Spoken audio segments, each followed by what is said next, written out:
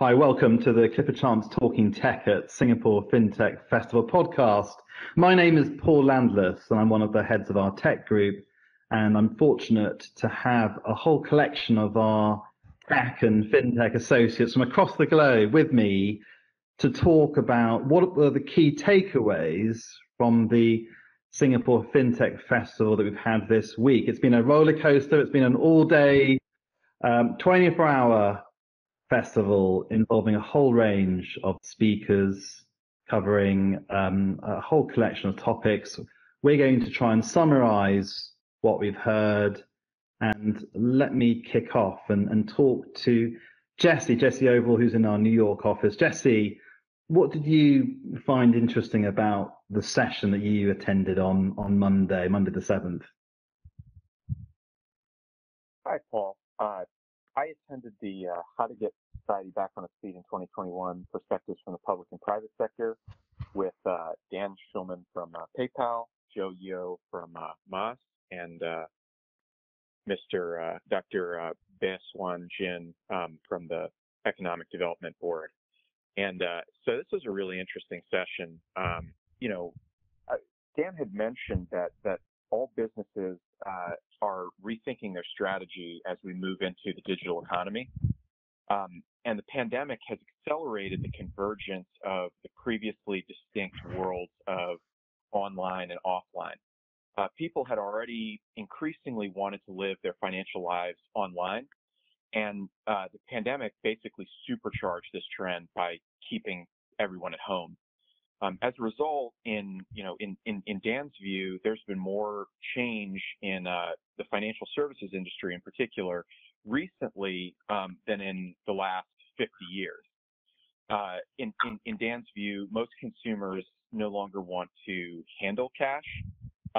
Digital currencies are being issued by central banks.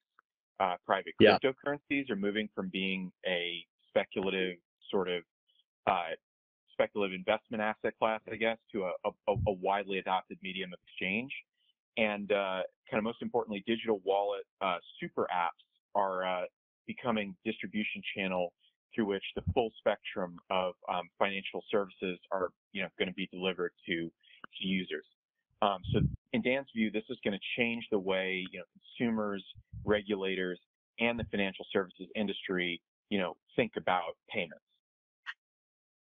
And everyone's been talking about this cashless society. This has been a big theme this year with COVID. Did that really come out of Dan's piece in terms of how he expects society to change?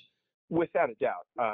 With the pandemic's really, I think the way that Dan would see it is, it's sort of catalyzed existing kind of trends that were already kind of taking place in favor of sort of everything kind of moving online, and the convergence of sort of offline and online worlds. Really, the pandemic kind of sped it up. And I want to just now move to Singapore from New York and bring in some of our associates in our tech group in Singapore, Andrew Fu and Cedar Lowe, who attended what I thought was one of the standout sessions between Bill Winters at Standard Chartered Bank and Satya Nadella at Microsoft. Very much the fin in the tech. Andrew, what did you enjoy about that session? How did that go? Hi, Paul. I thought it was a great session as well. This really was kicking off the Leaders series. This one was called Resilience and the Future of Digital Transformation. Right. Yeah. One big thing that stood out for me was the posture of learning both leaders demonstrated and spoke about. So on the Microsoft front, Satya Nadella talked about how in the 90s, Microsoft was in a position where many people within would think to themselves, why are we the best? Why are we market leading? And the answer often unspoken was, well, we are the most brilliant people around. And he talked about how a lot of his tenure leading Microsoft has been to build what he called a learn it all culture. And he said that the learn it always does better than the know it all. And then for Bill Winters, he spoke interestingly about the lessons, even the ones which they should not have had to learn, but he talked about Standard Chartered learning the lesson of going back to the core of always keeping the customer center of all that you do. And one big lesson that both of them agreed on was the idea of a trust surplus. And both talked about whether it's money or data, there is a trust surplus where customers are actually quite willing to part those with the likes of Microsoft and Standard Chartered, but that humility was required to learn how to keep that trust surplus in a healthy balance. I don't know. I heard that as well, and I really like that phrase, learn it all culture rather than a know it all culture that Satya Nadella talked about. He also talked about that sense of purpose. I think throughout the festival, we've seen this big theme around sustainability, and a broader sense of data ethics and a sense of responsibility around these businesses and having a clear purpose. But also, I think what Satya Nadella said around having a design thinking about the whole culture of the organization in terms of being very customer obsessed, that there's a deep listening setting for everybody in an institution. I thought that was really interesting. And let me just turn to Xide. Xide, how did you find the session that Andrew covered also on Satya Nadella and Bill Winters? Speaking about the session itself, I think one of the most interesting things for me was just the way in which Satya Nadella viewed the evolution of, I think, banking services and what we would usually see as disruptors within the fintech space. So I think in Singapore, at least, we've seen plenty of that recently. I think the digital banking licenses recently awarded to Grab and Ant, amongst others. We see that not just in Singapore, we see that, I guess, all over the world, in insurance, the use of AI, and also payment processing. And I think the way that Microsoft viewed, the way that Satya Nadella really viewed these things was quite interesting, because I think he really put forward a slightly different view than I think one might usually have, where he saw this as a natural evolution, rather than being disrupted to break a traditional sort of industry, but a rather natural progression based on how technology has advanced in recent years. And I think the way that he described it was quite interesting, and I think quite relevant for us. And I think one of the things he mentioned was he really saw it as being a succession of 3 evolutionary stages. So I think the first stage that he spoke about was about computing power. And I think we see that nowadays in the prevalence of cloud and how a lot of data is hosted on public cloud platforms. And once that became commonplace and ubiquitous, using that computing power to build troves of data. And I think that leads on to the third stage, which is once you have a great deal of data, using that to build better user experiences. And I think that's where he saw issues like, and these disruptors like digital banking, AI-based insurance, all of that coming in, using this data to create a better experience for their users. And I almost fell off my chair, because I think he then said, with all this computation around us, throwing off all this data and then throwing off opportunity in terms of analytical power and artificial intelligence, all of that would result in virtual reality and augmented reality for our banking experience, that somehow it would be inevitable that banking services would really maximize the customer experience, and that we would be seeing telebanking after this year, as well as virtual reality in our interaction with financial services. So I thought that was fascinating as a prediction, because I think none of us expected to hear that. Let me now shoot to London from Singapore. I want to bring in Fadeia, because Fadeia, you also attended a great session with Facebook, Baghdad Mellon, and DBS, looking at their thoughts on financial services next year. What did you hear from Facebook and the other panelists for your session? Thanks, Paul. I think the most fascinating part of that session was to hear from David Marcus, head of FT at Facebook, and to talk about the newly rebranded, I would say, version of Libra.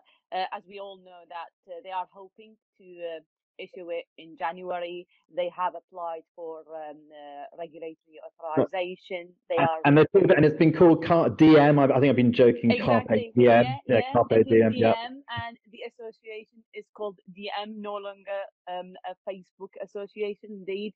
And the most interesting part when he was asked, do you expect the public will have confidence and trust in Facebook? And his response was, we don't expect an immediate source of confidence from the public, but we are hoping that they will give us even the benefit of doubt. And he went to explain the Interesting. changes. Yeah, very, very much so. And he went on to explain why the public should benefit or give them the benefit of the doubt. And he went to explain the changes they've made. He was saying, we took on board feedback, criticisms very seriously. We received from regulators, market players. We have made changes to Libra or slash DM now, and we are hoping that it's going to be in a better sort of format. We think it's a gold standard in terms of compliance and anti-money laundering. We are not going to make any sacrifice in relation to those. And he said, if we wanted, we could have built in this as an additional feature of Instagram or Messenger. And well, we could not have been blamed to that extent. People could have used it for cross-border or domestic transactions, but we wanted to make it like a proper payment protocol, allowing all to benefit from it. Wow. Okay. And what did you hear from BNY Mellon and DBS? I think it was interesting to hear from them the sort of collaboration they are hoping to make, and there was a lot of discussion. Why would DM like work with Facebook, which is a tech giant, a very well, no, not a newly created, but if we compare between the history between the two entities, there is a huge difference. And it is, I think, we live in a world where there is a need of collaboration, and it was very fascinating for me to hear from the speakers that there is even a need to work with competitors. We need to work for the benefit of our customers, and I don't think we can work on our own anymore. There is definitely a need for collaboration.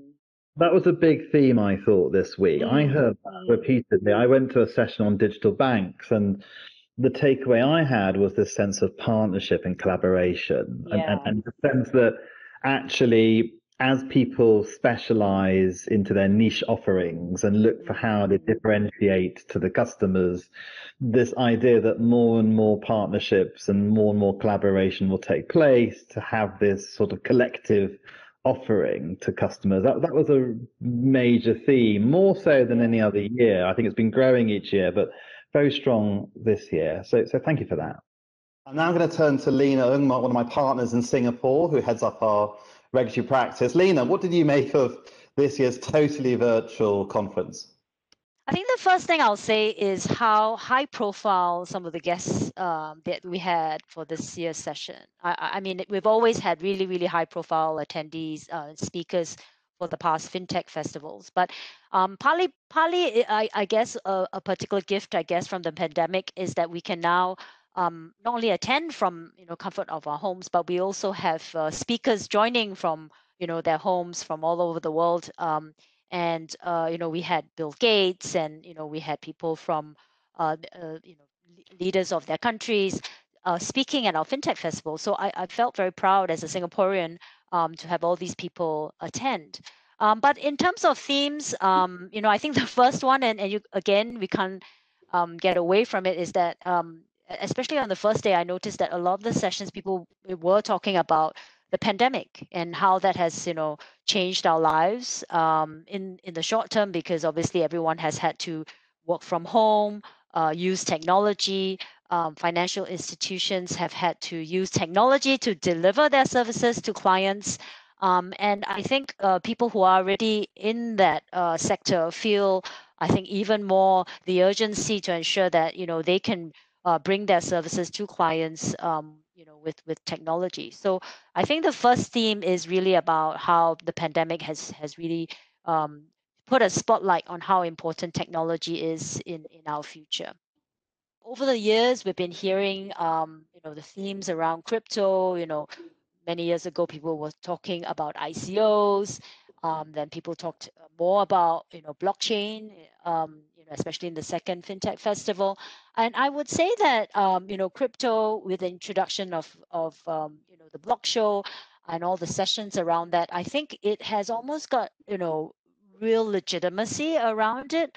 The speakers were very high profile. I really enjoyed the session with the Winklevoss twins and Gemini Trust. I thought that was a very, very interesting session. They're great speakers and great champions of Bitcoin. It makes you want to go out and quickly get an account and start trading. And interestingly, the what I got from that is another catchphrase: institutionalizing crypto. So not just having individuals playing the Bitcoin market, but moving it into the institutional space. So I thought that was a very, very interesting session, and all the sessions around blockchain were fascinating. Lena, I attended the Winklevoss sessions as well on crypto, and of course for us, it's all close to our hearts because of course we acted for Nakamoto, which is their insurance fund for Gemini. But one of the things that I heard was they saw the 20,000 level as just the beginning. I think they're famous for having predicted 500,000 as the potential Bitcoin value as a replacement for gold. I thought that really that sort of blew me away. But one thing that really I noticed was this idea around regulatory certainty. That both of them talked about how the MAS was one of those leading regulators that was giving that confidence, giving that certainty, giving that regulatory acceptance. And very much since their first trust license with in New York and now with Singapore, as a crypto player, they're looking for that regulatory certainty. Where do you think we are around that? Do you think we're getting more of that policy clarity, policy acceptance from governments and regulators? Yeah, definitely. I mean, we're already seeing it here on our home ground with the passing of the Payment Services Act, regulating digital payment token services, and with already the new iteration, I guess PS Act version 2 coming out soon that will extend regulation of digital tokens. I think the MAS has been also very actively coming up with their policy stance. As I guess industry players identify issues. So for example, they came up very quickly to talk about payment token derivatives. And so I think all this quick reaction, being open with the industry, engaging with the industry, we certainly engage with MAS about these new products as well, definitely helps give confidence to players. Whether they are engaging with customers here in Singapore, wanting to set up, I think that's a step in the right direction. What's next for a year out from now? I think we will have a physical FinTech Festival again, maybe with a combination of people who can't join us, beaming themselves in maybe a hologram version of the speaker. That would be quite cool. But I think human nature is to want to be in the same room, to be able to bump into each other in the corridors, fist pump. And so I do think that hopefully this pure online sort of manner of having the FinTech Festival will be a unique one. Because I do think there is still value in meeting each other, having those quiet moments, a coffee, bumping into each other as we, walk from one part of the FinTech Festival hall to another. So I would hope, that some travel is normalized, or even if it isn't, that we will be able to have some ability to travel and meet each other in person again at 2021 FinTech Festival. I'm Paul Landless, and you've been listening to the Clifford Chance Talking Tech team at the Singapore Fintech Festival. If you want to hear this podcast or any of our other podcasts, please just go to our Clifford Chance Talking Tech page. This podcast is not legal advice, so please reach out to us for specific advice on any particular question, and we'd be happy to help. Thanks.